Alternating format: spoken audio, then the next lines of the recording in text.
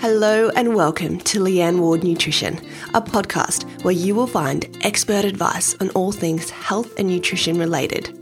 Each week, we will discuss my 3 niche areas of gut health, emotional eating, and sustainable fat loss. My hope for this podcast is to cut through the BS online and show you real, practical, and evidence-based messages around nutrition so you can live your best life, day in and day out. So sit tight, buckle up, and let's get started on today's podcast. Welcome back to another podcast on Leanne Ward Nutrition. Today, I am excited to host accredited exercise physiologist and owner and managing director of Swift Movement Academy, Xenia Wood. So Xenia is extremely passionate about helping people move swiftly and pain-free through education, rehabilitation, and empowerment. Xenia specializes in musculoskeletal rehabilitation and in particular excels when working with people who experience pain or who are struggling to see performance improvements in their movement and exercise, both inside and outside of the gym. Xenia's clientele range from world champion bodybuilders and those with lower back pain when lifting, right through to mums trying to improve their fitness and daily strength. Xenia, welcome back to the podcast. So we previously recorded an episode on the top 5 reasons why you're not able to build muscle in the gym, and that was super popular, so I thought that I would bring you back as our expert to have a chat about weight training just from a beginner's perspective. So welcome back. Thank you for having me again. And we thought we would record a podcast today more so for, I know my audience is very much female-based, but there are some male listeners as well, but more so for people who aren't confident with weight training, who may not really be doing any weight training but want to get into doing some weight training, or who may just sort of be starting off in their journey but be very much like me a few years ago, where I would stay towards like the functional fitness side of the gym and with the 1 to 10 kilo dumbbells and never venture into the big boy section of the gym. And if I didn't, somebody Which else... is not called. Yeah, but now the big boy section. I'm confident there. So we thought we'd record a podcast in terms of just helping women build more confidence with building muscle, I guess. Yep. Awesome. So let's start off by saying, or letting our listeners know, why building muscle and doing weight or resistance-based training is so important. Yeah, so I think there's a multitude of reasons. We touched on a little bit of it last podcast. So if you haven't listened to that, go back and listen to that. But, you know, it's really important, I think, one, for confidence, because to be able to pick up some weight or, you know, do your first pull-up or something like that is a really, really big achievement. And to have that sort of little boost of self-esteem is definitely underrated and something that is really, really important. But then on top of that, you know, building muscle is going to help to sustain you for longevity with training, I believe. So I was literally having a chat with my housemate about it before in terms of, you know, like should you just do cardio if you're trying to lose weight, or, you know, weights training, and then how do you go about that? And I think that, you know, like, yes, you are going to burn more calories doing cardio. That's unquestionable if you know, have the right amount of intensity and you're not just sort of going for a casual walk. You'll definitely burn more calories doing cardio. However, with our weights training, the more muscle mass that you gain or you accrue, the higher, and you can correct me if I'm wrong on this, but the higher your resting metabolic rate, right? Mm-hmm. So muscle mass improves your metabolism, which makes weight loss long-term easier. Totally. So if you are able to, yeah, exactly what you said, if you're able to hold on to and build some more muscle mass, then you're going to be burning more calories at rest, just generally in a day, versus someone, you know, if it's your rest day, let's say, you know, you're not doing any sort of training, you're just doing some maybe light movement or whatnot, the person who has more muscle mass is going to burn more calories on that day, even if you both sit on the couch and binge watch Netflix. Mm-hmm, definitely. And it's also good, I guess, from a health perspective as well. When we talk about things like bone mineral density, you know, and preventing things like osteoarthritis and that sort of thing. 100%. And I see that a lot. I actually have a client who, 35-year-old male, already was osteoporotic, which is insane. Like that's almost unheard of. Like you basically have had to have been malnourished. And so he was under eating a lot. So we obviously got a dietitian on board to help with that. But then on top of that, the weights training and having that load is really important to help with that bone density. And we know that women in particular are more susceptible to osteoporosis, especially if you're frail or you're quite thin. So having that muscle mass to help support that, and then also anytime you're sort of doing any jumping or loaded activities like squats or things like that, you are going to also build the strength in those bones. So also preventing your risk of fractures and things like that when you do sort of fall and slip and have to catch yourself. Mm-hmm. And I've met many young females who have struggled with their eating or have had either eating disorders or a disordered eating background where they've heavily restricted what they've eaten, and they've broken bones from just having a little slip at standing height, that sort of thing. So if you are somebody who has had multiple breaks and multiple fractures, the way that we sort of test your bone mineral density is using what we call a DEXA scan. So it measures your risk of osteoporosis or that sort of thing. So that's a tip for our listeners at home. If you're wondering if you've come from a restricted eating background or you've had an eating disorder in the past, it is a great idea to get a DEXA scan just to give you an overall idea of your bone mineral density and sort of your risk factors in terms of osteoporosis and those sort of things, because it is not a hashtag old person's disease like a lot of people think it is. There are very young people like in their early 20s coming through, and as you mentioned, your client in his 30s, we're seeing it a lot more in terms of younger people who just aren't nourishing their bodies enough and just aren't moving or putting their bodies under a small amount of load enough. And it's also depending on what sport you did as a child too. So I was very much into volleyball and basketball, which are both very impact, very jump based. But if you're like a swimmer, you don't have any impact loading. So you want to be making sure that you are doing some sort of weights training so that you can build that. And they say that at least up until age sort of 25, you can still build that bone density, and then it sort of will stabilize or plateau until you get to sort of 50, 60.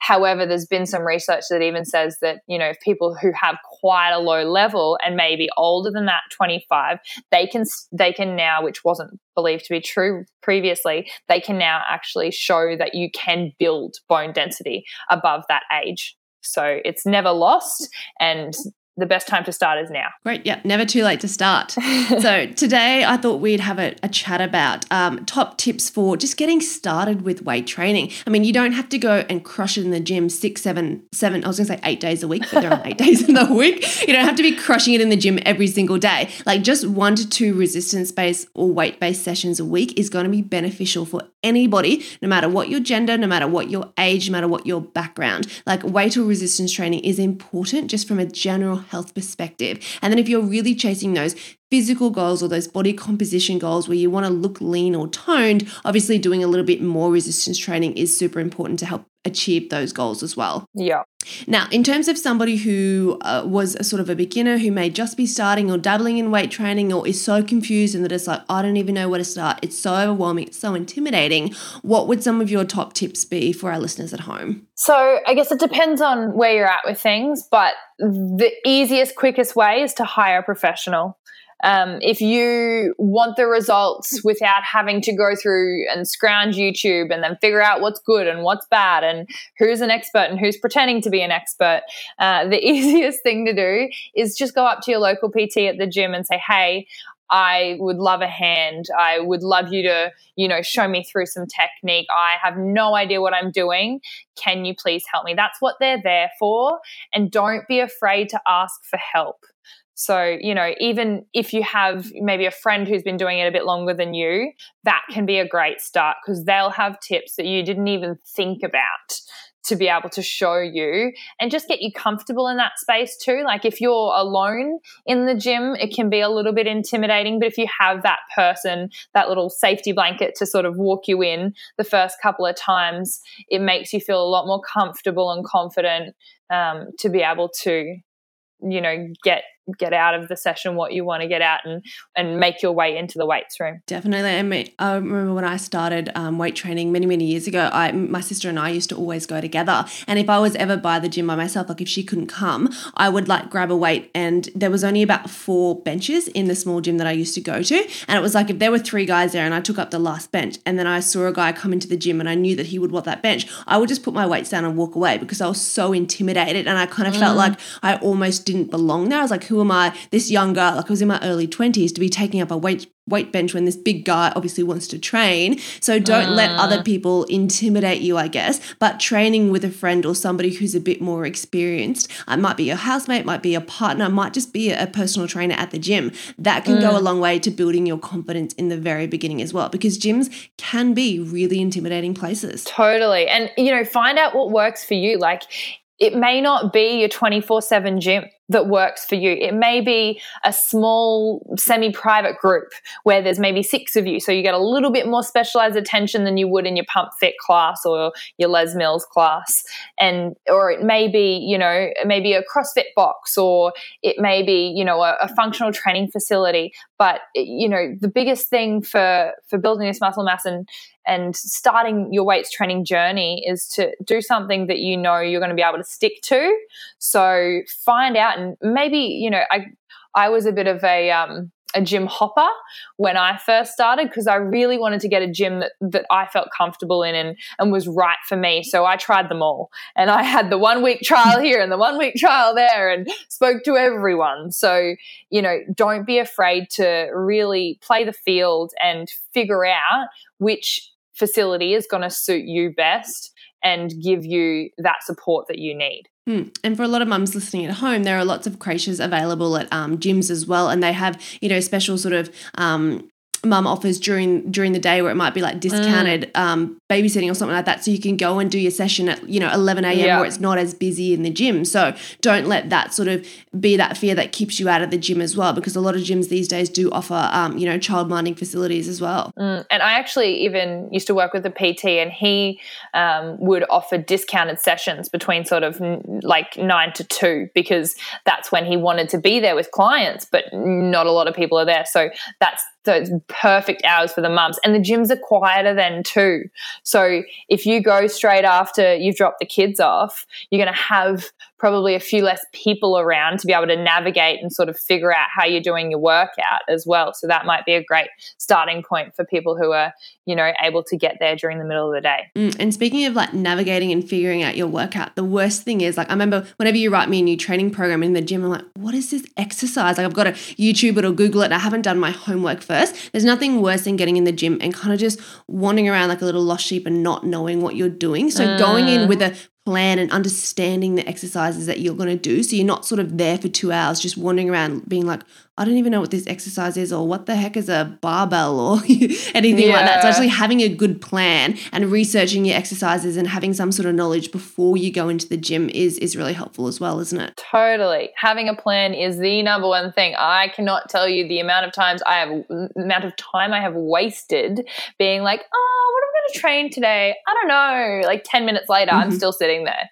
So, if you set aside that time, if you, sort of are able to, either, have a plan in place, whether that's from a friend, whether that's from an online program, whether that's from your coach, but go in there knowing exactly what you're going to do start to end, so you're not fluffing about, and you can navigate the gym as well. So you know that you're setting up, if you have a superset, which is 2 exercises back to back without a rest break, you know that you've got the equipment for both of them ready and it's right there for you. So you're not having to wander to the other end of the gym to do your second exercise either. Definitely. And that goes like without saying, you and me train in very different gyms, but because you write my programming for me, sometimes you put exercises in there. I'm like, I don't have a sled push at my gym. Like, I can't do that. So I know in advance that I've got to message you and be like, what's an alternative? Or I know in my head I've got to figure something else out before I get there. If not, I'm going to get there and be like, I can't do these exercises. Or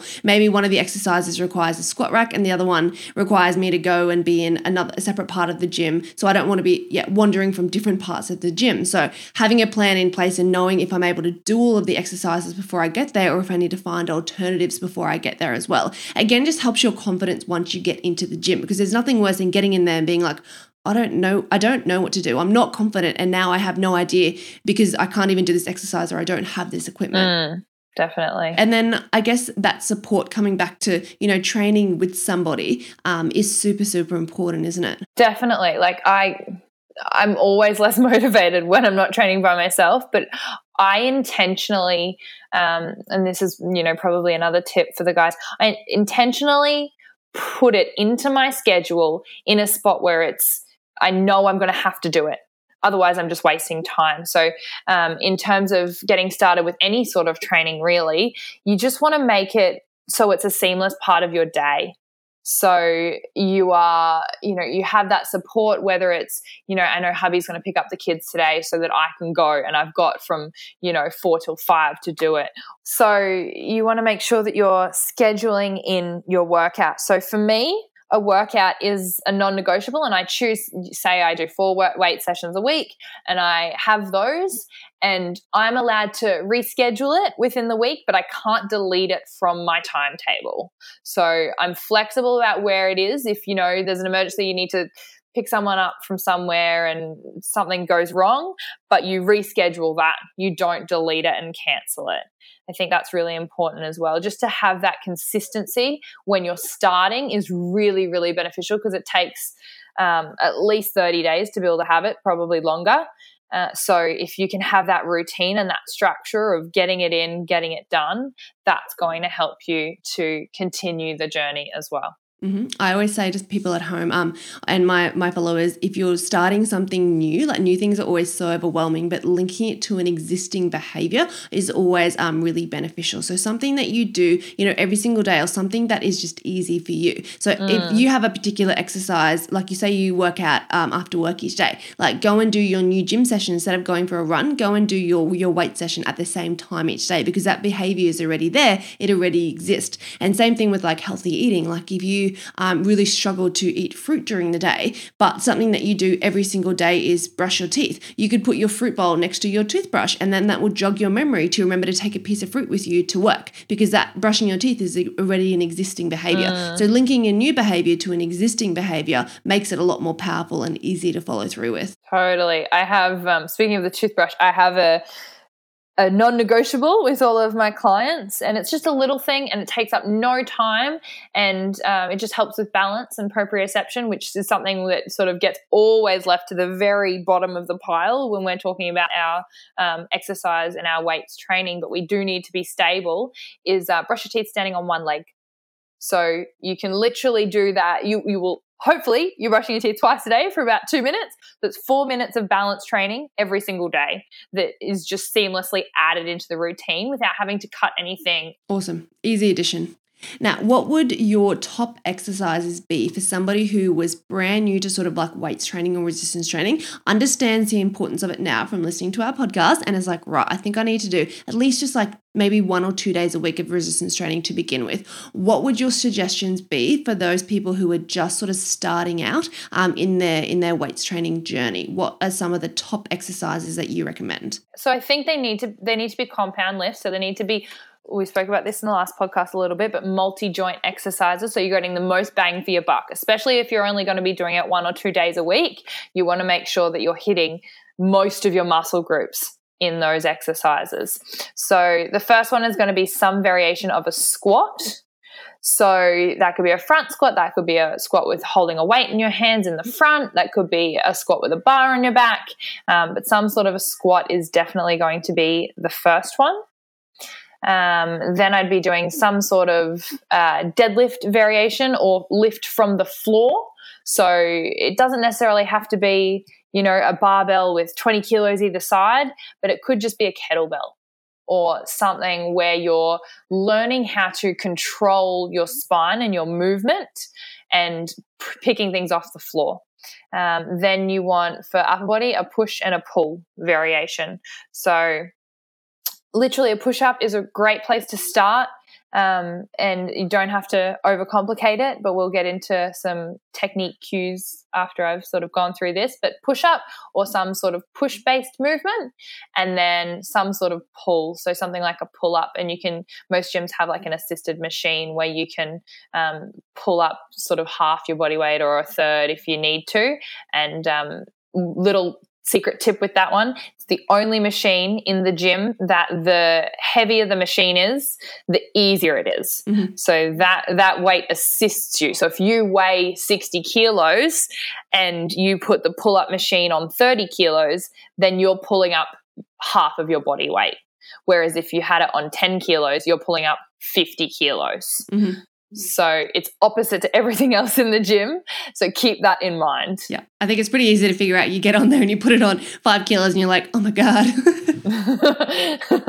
All right. And that brings me to my next question. If somebody was, again, very beginner, didn't have a lot of confidence, would you recommend more the machine weights or doing free weights, things like dumbbells and the bars, that sort of thing? Or would you recommend sticking to more of the machines to begin with?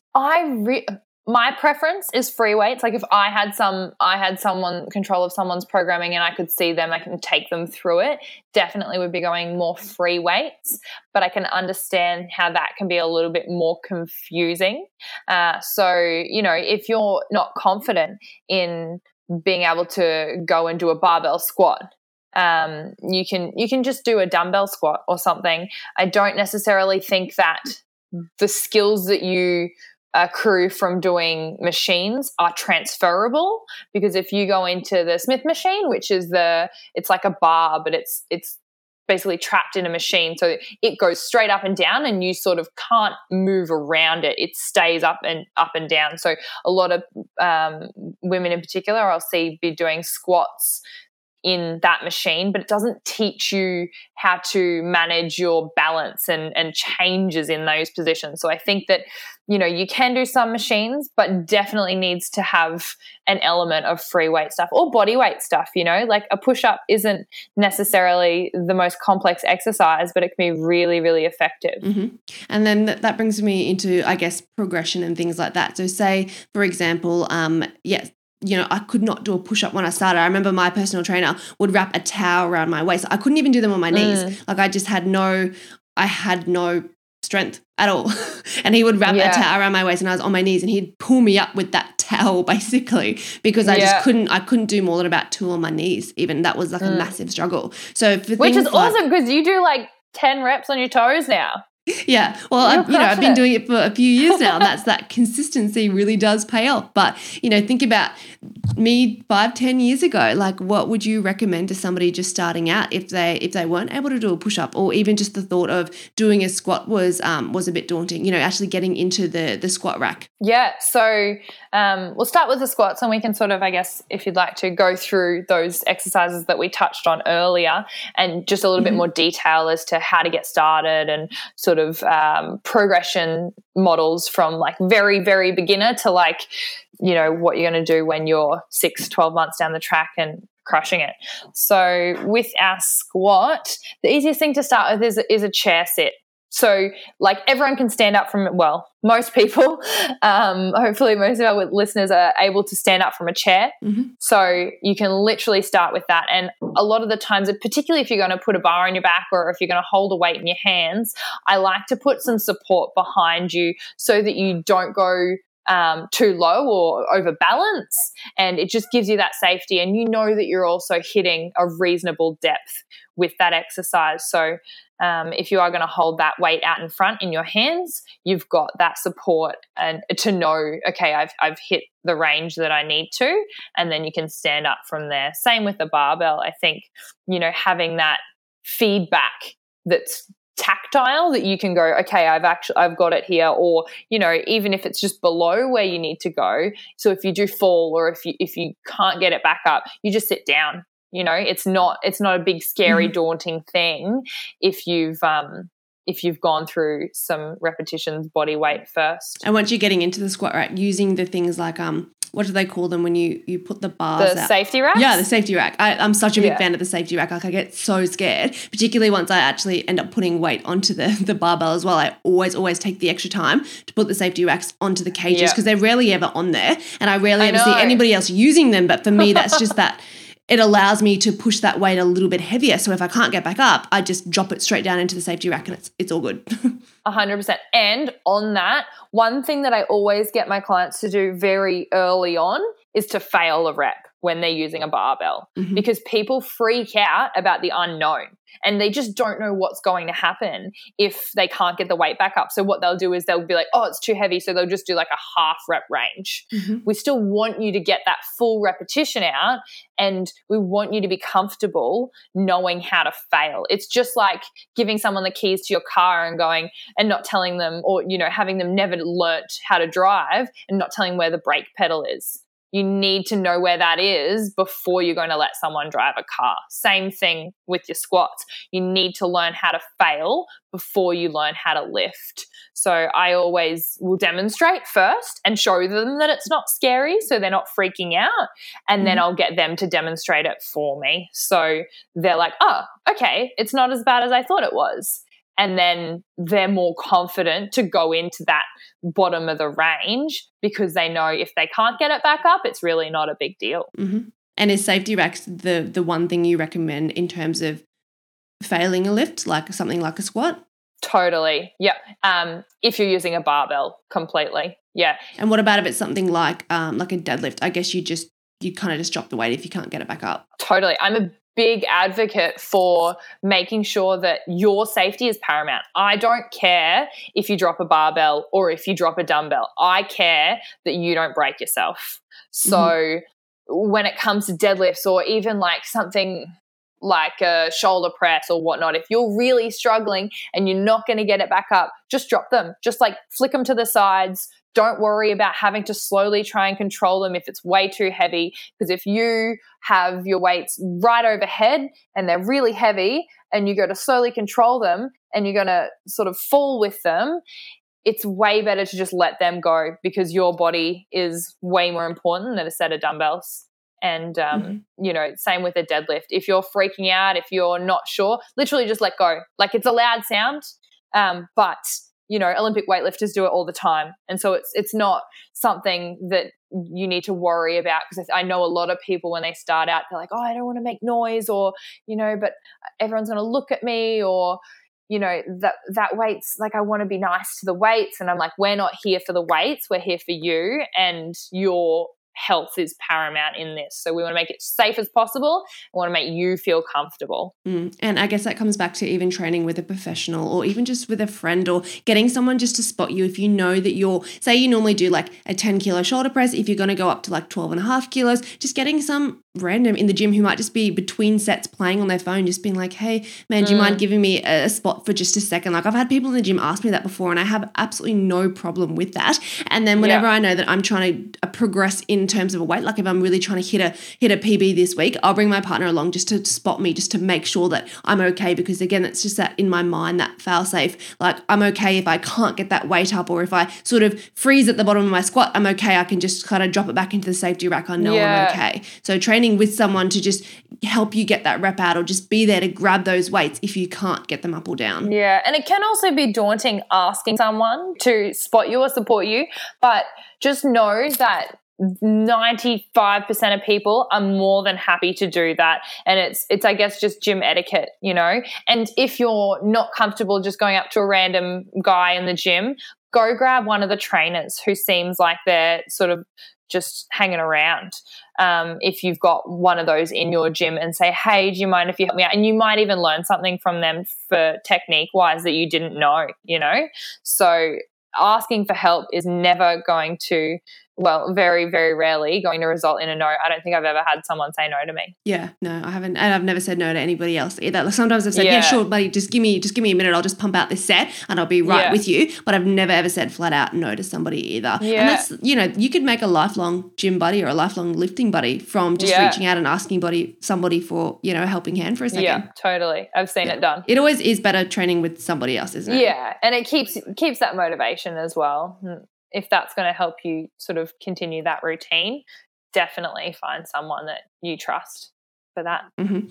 Now, we've talked about squats in terms of beginner, like starting with the chair and then progressing to maybe a kettlebell, then the barbell. What about a deadlift? How would you, because that was the one movement that I never really got until I started training with you. And that was the reason that I came to you, was because I can do all of my lifts, but the deadlift is just something that I really, really struggled with. And for so long, I just blamed it on my height. Like I said to you the first time I met you, I'm 6 foot tall. That's why I can't deadlift. And you're like, I'm calling you on your BS. It's not that. Yeah. Well, I'm 6 foot as well. So you can. Yeah.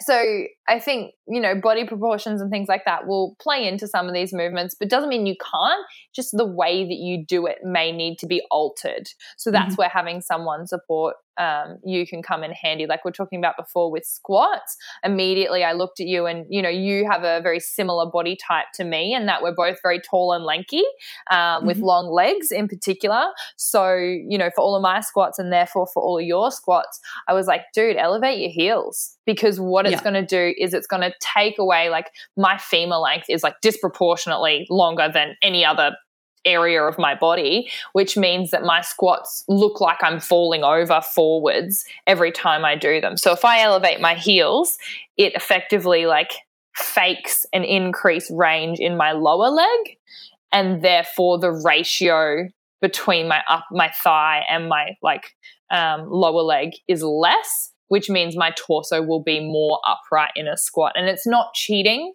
it's just being smart with your mechanics and going, all right, this is probably, a better way for me to do it. Because you'll see some sort of short pocket rockets and they can bust it out and they're almost vertical. But that's not going to be you or I. And so we just need to play around with it. And if you don't have squat shoes, you can just pop a plate under your heels to help keep you a little bit more upright if you do feel that you're falling forward.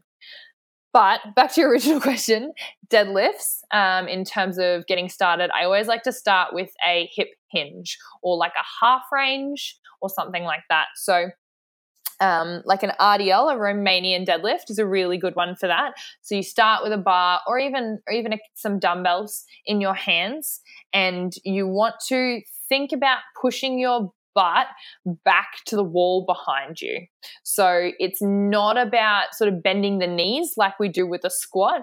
It's about hinging at the hips. So if your hips were a door handle, you're just moving from that area only.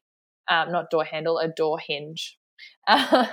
Yeah. So your hinge comes from the hips, and you want to feel a slight pull or a slight stretch through your hamstrings. So keep that bar really, really close. Just go to the knees. You don't have to do it fully off the floor.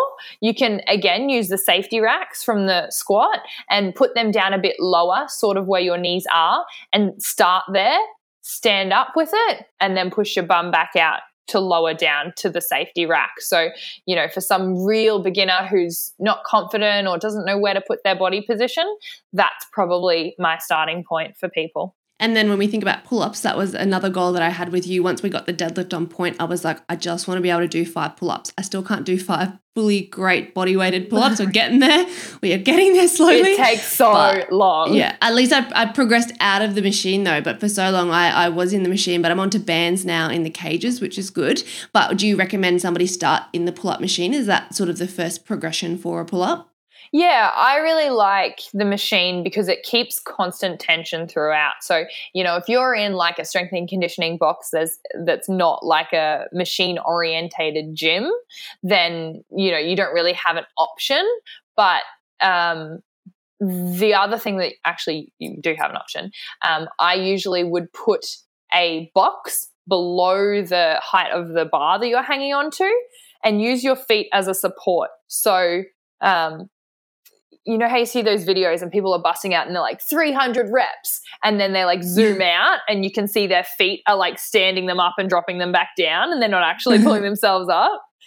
Funny, but also really helpful when you're trying to learn it to keep that tension. So I will use that with some people because you can use as little or as much leg strength as you need to push yourself up. But obviously you're not just standing up and squatting back down. You're trying to, still pull with your arms and just give yourself enough support to make it challenging enough for your pull-ups. They're my probably two go-tos, whether you've got an assisted machine or not. Mm-hmm. And if you're trying to progress like me, like I for so long was like, I'm only going to use the skinniest band in the cage to do my pull-ups, and I just wasn't progressing at all. And you're like, dude, you need to use 2 bands. And I was like, no, I refuse. But I've actually made so much more progress from just doubling up on my band. So the thicker the band or the more bands that you use, obviously the easier it will be to do your chin-ups or your pull-ups as well. And the other thing is with I guess pull-ups and push-ups, you can do negative reps. So if you've never heard of a negative or an eccentric rep, it's where you start at the top of the movement and just slowly lower to the bottom and then let go and start again. So what this looks like is grabbing onto that pull-up bar, and then, you'd have to use your legs or find some way to get to the top without pulling yourself up. So you just start in that top position, then you release your legs from the ground so you're hanging from that top position, hold it for a second, and then count to 3 to slowly lower yourself all the way down to the ground. Negatives are one of the best ways to build strength as well, and muscle mass. And they're also really good at learning that movement because it's literally a reverse of what you need to do to push yourself or to get those repetitions out when you are trying to pull with your arms. That's such a great tip, because I actually started in more of the functional type of gym. It didn't have one of the assisted chin-up machines. It didn't even really have bands. Like if you wanted a band, you had to bring one yourself, and I didn't roll around with, bands when I first started gymming. And so it used to just have like the chin up rack and that was it. And so I used to pull a box under, I'd jump up, I'd hover above the thing and then just lowered myself down for 2, 3, 4 seconds. And then I'd jump up and lower myself down. Then I'd jump up and I'd do 3 sets of that, and I'd get to anywhere between like 6 to 10 reps, and then I'd have a couple of minutes rest and then I'd go again. And for me, that for so long, that was all I did. I didn't even do like a proper chin up or even in a band or in a machine. That's just how I started with negatives. And I found I got so much stronger just doing that. Totally. It's really good that people, I guess, sort of miss out on that, and people will do, their reps, and then on that last rep, they sort of just drop the weights or they don't finish it off. So just focusing on those negatives is a really big one as well. And you taught me to do the same thing. I was always doing it with chin-ups, but I never actually thought about it with push-ups. And you always said to me, you used to program in like 15 push-ups. I'm like, dude, I can barely get to 10. And you're like, you need to do it. Like drop down to your knees and then, push yourself back up. Yeah. Or the opposite way. Yeah. So with your push-ups. I'm confusing myself now. I'm such a visual person. I can't see it. Like pushing the camera away from myself. So with your push-ups, if you're going to be doing negatives, start on your toes and just slowly, like if you've ever done yoga before, they call it chaturanga. It's where you very, very slowly lower yourself into the bottom and push up, and then you can just relax on the ground. So go all the way down. And then if you can't push yourself back up on your toes, then you can go to your knees and push yourself up on your knees to get out those repetitions that you need. The thing with the push-ups I really like to do is, instead of knee push-ups, because when you think about on your knees, the distance from your knee to your shoulder is always obviously going to be shorter than the distance from your feet to your shoulders. So to be able to do a push-up on a slight incline, like using the Smith machine or using a barbell that's elevated in a rack, is actually going to help to build your push-up strength, faster than keeping yourself on your knees. And it's going to be more core work and core engagement as well. So you have to have more body awareness to do a push-up on your toes, regardless of whether your hands are elevated on a box or something. So I always like to have people resting on their feet, not on their knees, for their push-ups if they can. So even doing them off a bench or something like that, you recommend 100%. More so than on their toes? Yeah, 100%. And if you can't do it off a bench, if the bench is too low, because even, I find that challenging after a couple of sets, you can, put the barbell in the rack and just lift it up a little bit. So you're on like maybe even a 45-degree incline. But we don't want to sacrifice range of motion with this stuff. So if you're doing push-ups on your toes, but you're only going down halfway, I'm like, no, scrap that, come up onto the bench or onto the box and let's do them from here, because you're going to get more out of that, because we know that if we go through a larger range of motion, we're going to help to build more muscle mass and we're going to get stronger quicker.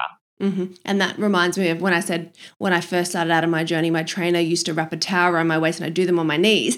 Literally, I could do like maybe not even 5 with him assisting me. And then he'd be like, okay, we're done here, onto the wall. And I just used to do little baby push-ups on the wall. It seems ridiculous. I remember saying to him, like, this is so embarrassing. But that to me was so tough and that hurt so much, like just like off the wall, like not even 30 centimeters away from the wall. Like I used to just do push-ups on a wall, which just seems absolutely ridiculous, like standing upright. But after a few sets on, baby ones on my knees with him pulling the towel around me to like physically lift me up, I had nothing left. Like my shoulders would and chest would shake. And so for me, that was just the next progression, because just to sort of get out that last little bit of range of motion and really just like max me out. Totally. And again, important to make sure that we are pushing you to those limits. Even if, you're like, oh, I'm not even lifting very much weight or whatever, you're going to reap the rewards in the long term by starting out with really, really good habits. Great. And then the last one, probably the big compound movement that I guess you see a lot of, is like something like a chest press. So where would you see, I guess, more of a beginner starting with a chest press? Would you recommend just getting some like little 2 or 3 kilo dumbbells? Is there another sort of way that you would recommend starting out with that exercise? When you say chest press, do you mean like a bench press? Or? Yeah, like a bench press. Okay, cool. Usually when I think chest press, I think machine. Oh, yeah. It's the same would you recommend starting in the machine or starting on like an actual bench with some dumbbells? Yeah, definitely dumbbells if you're starting out. Barbell can be a little bit daunting, because if you fail, that's one of the ones where it's not as easy to get out of. Especially if the bar kind of just falls on top of you. Yeah, especially if you're by yourself and you haven't sort of had much practice with that. I've definitely failed on a bench press before and had to like roll it down my body and then like wriggle myself off, and it's not the most comfortable experience. So starting with dumbbells is really good, because if you can't do it anymore, you literally just drop them and you're safe and you're fine. So yeah, if you're going to be doing a bench press variation, I definitely start with the dumbbells. And the biggest things I notice that people are not doing with their bench press is setting their shoulder blades before they lift. So what I mean by that is you don't want to be sort of sloppy through your shoulders. It's just like if you were going to do a handstand, you're not going to be floppy. You have to be set and solid to be able to create a good stable base with your hands to remain inverted. Same thing with all of your lifts really, but with your bench press, with your dumbbells, what you want to be doing is when you're at the bottom of the lift, you want to sort of squeeze your shoulder blades together and make sure that they're flat on the bench that you're laying on. And then from there, you're going to have a much more stable position to push from. That's a great tip there. Now, I thought of another one to ask you, the age-old question with pull-ups, overhand or underhand? Overhand or what's the other thing called? Yeah, overhand, underhand. There's also neutral, and there's, I don't want to confuse people too much if they're What do you recommend for people starting out? I typically like overhand. You should be doing a combination of both and, making sure your exercises have some overhand movements, some underhand movements, because you're going to target different muscles. You're going to be stronger in an underhand because you've got more bicep strength assisting you. But if you do have an assisted machine or you can use your feet on a box with your pull-ups, I like overhand because the research has shown that your lower traps, which is the muscle that sits below your shoulder blades, towards the spine, they're going to be more engaged in an overhand pull-up. So the reason that's important is because they are one of the prime stabilizers of your shoulders. So if you're feeling a bit sort of all over the place, being able to engage those muscles more frequently is going to help with your stability as well. Amazing. Such great tips. Now, finish off, I would love to get your insights into your top 3 biggest lifting mistakes for beginners. What are 3 things that you see people doing wrong consistently when they're sort of just starting out in their journey? That's a really good one. Put you on the spot here. Yeah. Basic one, don't forget a towel and a water bottle. Yeah, good tip. Yeah, and gym etiquette. Yeah. If you use weights, put them back where they came from. In the right spot. Whether not the 5 kilos where the 10s are meant to be. Yeah, but tips for weight training when you're first starting out that people commonly mess up. I think just not going too quickly through your routine when you're first starting out and you're trying to learn all these exercises. Don't make it too complex. So make it simple and make it something that you're comfortable and confident with, and just little by little add and build on that. It doesn't have to be 50 different exercises in a row with no rest break, with burpees in between, or, anything crazy, but just make one thing your target for that session and go, all right, I'm going to, go through squats today, and that's going to be my focus, and really focus the attention to the detail with your exercise with that. So I guess the first tip, bring your gym towel, gym etiquette, then make sure that you're focusing on the exercise and not making it too complex. And then if I had to pick a third one, I'd probably say bracing is really underlooked. So when we talk about bracing, it comes into everything. But when we think sort of like a push-up, that's where you see people sort of sag through their lower back and their bellies sort of arching towards the floor. That's a really big one. You can also see that bracing position when people sort of flex their spine when they're doing a deadlift and they look like the hunchback. Or in a squat when they're sort of all over the shop. So doing some sort of brace exercise to just bring awareness to that in your warm-up is a really good idea too. So, for example, you could do a plank, or you could do what's called a dead bug, where you lay on your back and you have a fit ball in between your hands and your knees, but not touching your belly, laying there and just sort of squeezing inwards and really feeling that tension that you create through your abs. So that you can, when you lift, you're thinking about that, and it's already sort of ready to go in the back of your mind. And you mentioned earlier more like cues and techniques for some of your big lifts. And I know you always say to me, like when I squat, like corkscrew your heels in. Have you got any more, cues that you'd like to give our listeners at home for some of our bigger lifts, or things to, just remind them when they're doing some of these bigger compound lifts? Yeah, so this corkscrewing your feet into the ground is a massive one with your squats. So when we talk about that, we want to make sure that our feet are forward or slightly rotated out, and then you're thinking, if you had your feet super glued onto the floor, you're trying to spin your left foot counterclockwise and your right foot clockwise to really sort of screw into the floor as you go down into the lift, because that's going to create stability. So you're not feeling all over the shop and you're not feeling wobbly with it. And it's also going to help keep your knees out so that you don't buckle inwards with those knees when you're trying to push back up. So setup position is going to be really important with that.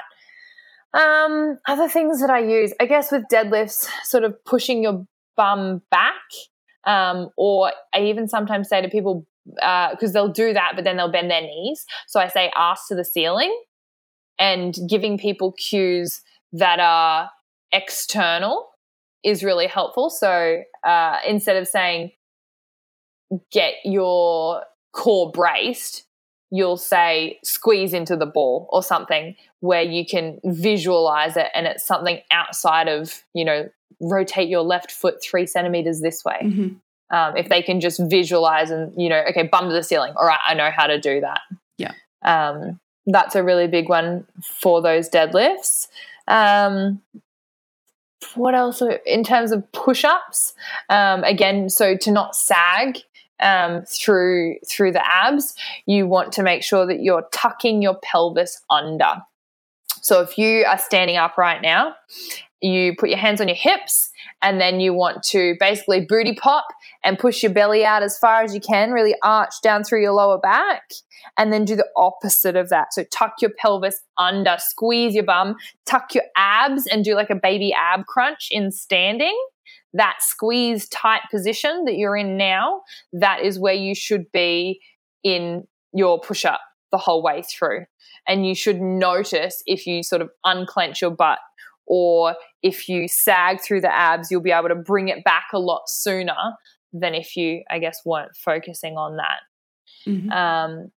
And then my top one for pull-ups would be, again, it's all about the setup. So the initiation of a pull-up is really, really important. So when you're hanging and your hands are over your head, the first thing you want to do is not sort of just start to pull and bring your elbows down. From that hanging position, you first want to set your shoulder blades down. So your elbows stay locked and straight, and the only thing you're moving are your shoulder blades away from your ears. So if you give yourself sort of like no neck and go shoulders up really high, and then the opposite of that, really pulling your shoulder blades down to try and get them to touch your butt cheeks. That would be the cue that I use most often with pull-ups. Amazing. You've given us such great little nuggets of gold and nuggets of wisdom there. So I think that's probably all we have time for today. And I think from a beginner's perspective, you've just given us so much information that I think that anyone, no matter, I guess, where they are in their journey, but particularly for beginners, that's given them a lot to think about. And now we've also mentioned in the previous podcast that you do these amazing virtual online consults. So Xenia is based in Brisbane. If anybody is in Brisbane, you are welcome to train with her. She's incredible. As I said, she's been coaching me for about a year now, but she also does offer worldwide virtual consultation. So do you want to tell our listeners at home a little bit more about them? Yeah, so there's a few things I offer. The virtual stuff is obviously that, I guess, higher price point, that one-on-one specific help. If you're really struggling, you really want that individualized program. Also, if you've, got an injury that you can't get rid of, or your squats really hurt your lower back or anything like that, that's probably more what I would push you towards in terms of what you would be suited to best. And those virtual sessions, like Lee said, really, really cool. We basically get on a video call and you just take your phone into the gym with you with some wireless headphones. And I'm literally there with you virtually, and I'll get you to, set your phone up beside you, and I'll have a look at your technique for certain lifts, and I'll be like, okay, next set, move the camera to this position. And during your reps, I'm going to be talking you through it and giving you those cues so you're not forgetting them. So that, it's basically the next best thing to having me there standing with you, but with anywhere in the world.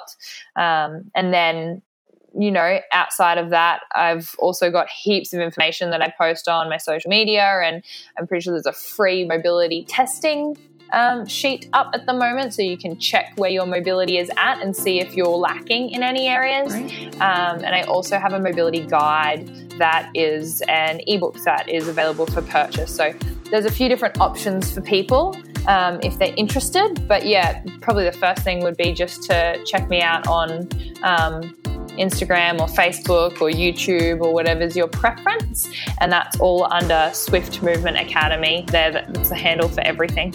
Great. So guys, go and give Xenia a follow on social media at Swift Movement Academy. And if you would like to book in with her, if you'd like to even if you just have a random question or something that really piqued your interest during these last two podcasts that you'd like to touch base with her with, please reach out. She's super friendly and she will do her best to help you guys out.